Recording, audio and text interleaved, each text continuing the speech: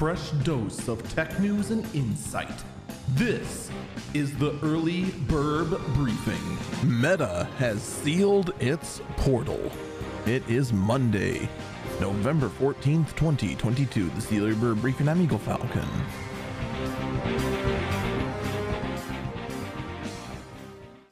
Today's podcast is sponsored by Factor 75. Factor is delivering to your door a meal plan that is focused on helping you maintain a diet. Meals are prepared using fresh ingredients and sent in convenient packages, pre-cooked and all ready to go. All you gotta do is pop it in the microwave, pop it in the oven, pop it in your smart oven that you might have for some reason, and you can enjoy nice, healthy meals already prepped, ready to go. Go ahead and use my code FACTOR, SE7727, for 60% off your first box, or use the link in the description of the podcast. But the offer will only be valid until right before Thanksgiving. So one thing that started to break on Friday and just kind of developed over the weekend and is still in the process of developing is FTX. FTX is a cryptocurrency exchange that pretty much over the weekend went belly up, has filed for complete bankruptcy. And in fact, things get better. After declaring bankruptcy and things looked kind of sketchy for the company, all of a sudden they got hacked, losing pretty much every remaining cent they had left. Well, that's kind of interesting. There's a lot of speculation going on right now. A lot of theories saying that the owner, who already is kind of a sketchy guy, faked a hack, withdrew the money that was remaining after declaring bankruptcy, and fled the country. It's hard to say. Only time will tell. We covered this story in much greater detail on Eagle Eyes on Tech. I do recommend checking it out. Anchor.fm/Eagle Eyes on Tech. That'll be airing later today. Now, we'll be following it as it develops over the week. I imagine a lot more is going to be coming out as the FBI is now involved in investigating. And of course, so many wild accusations coming up between FTX and this other company they were working with. So we'll just have to wait and see how that all goes down.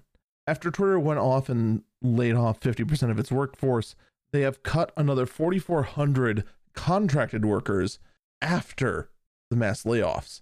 Many of the contractors said they did not receive any notice, and it's kind of hard to say what all their roles were. We just don't know as of yet. So we'll just see how this now develops and what may or may not now be missing from Twitter. It's now getting to the point where some senators, such as Senator Ed Markey of Massachusetts, is saying to Elon, at least on Sunday, that in fact, if they don't fix what's going on at Twitter, that apparently Congress will. Look, I'm just going to say this. You really want to go down that rabbit hole, Senator? You really want to go ahead and have the government be in charge of what is still a private entity? That is something that's going to spark a big, massive lose. Because while Twitter technically doesn't need to abide by the First Amendment, the moment Congress is involved and starts regulating how Twitter operates, now it is. And that's going to open up to far more lawsuits.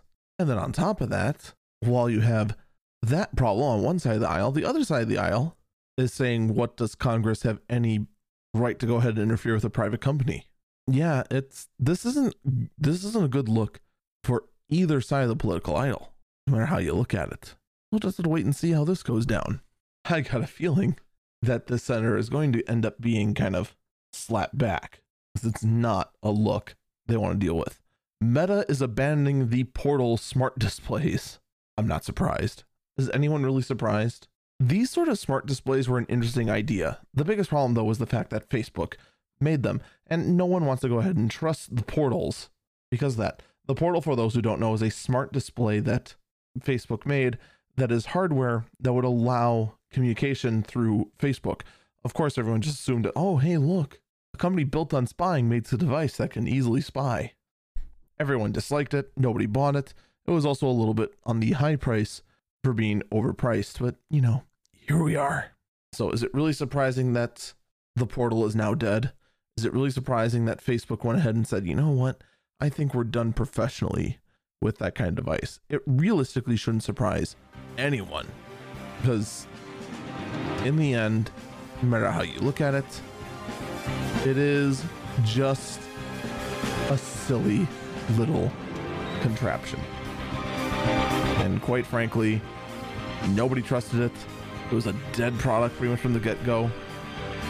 Instead, we trust Amazon to spy on us instead for reasons that cannot be explained by anyone. That's going to do it for me. Stay safe and stay healthy.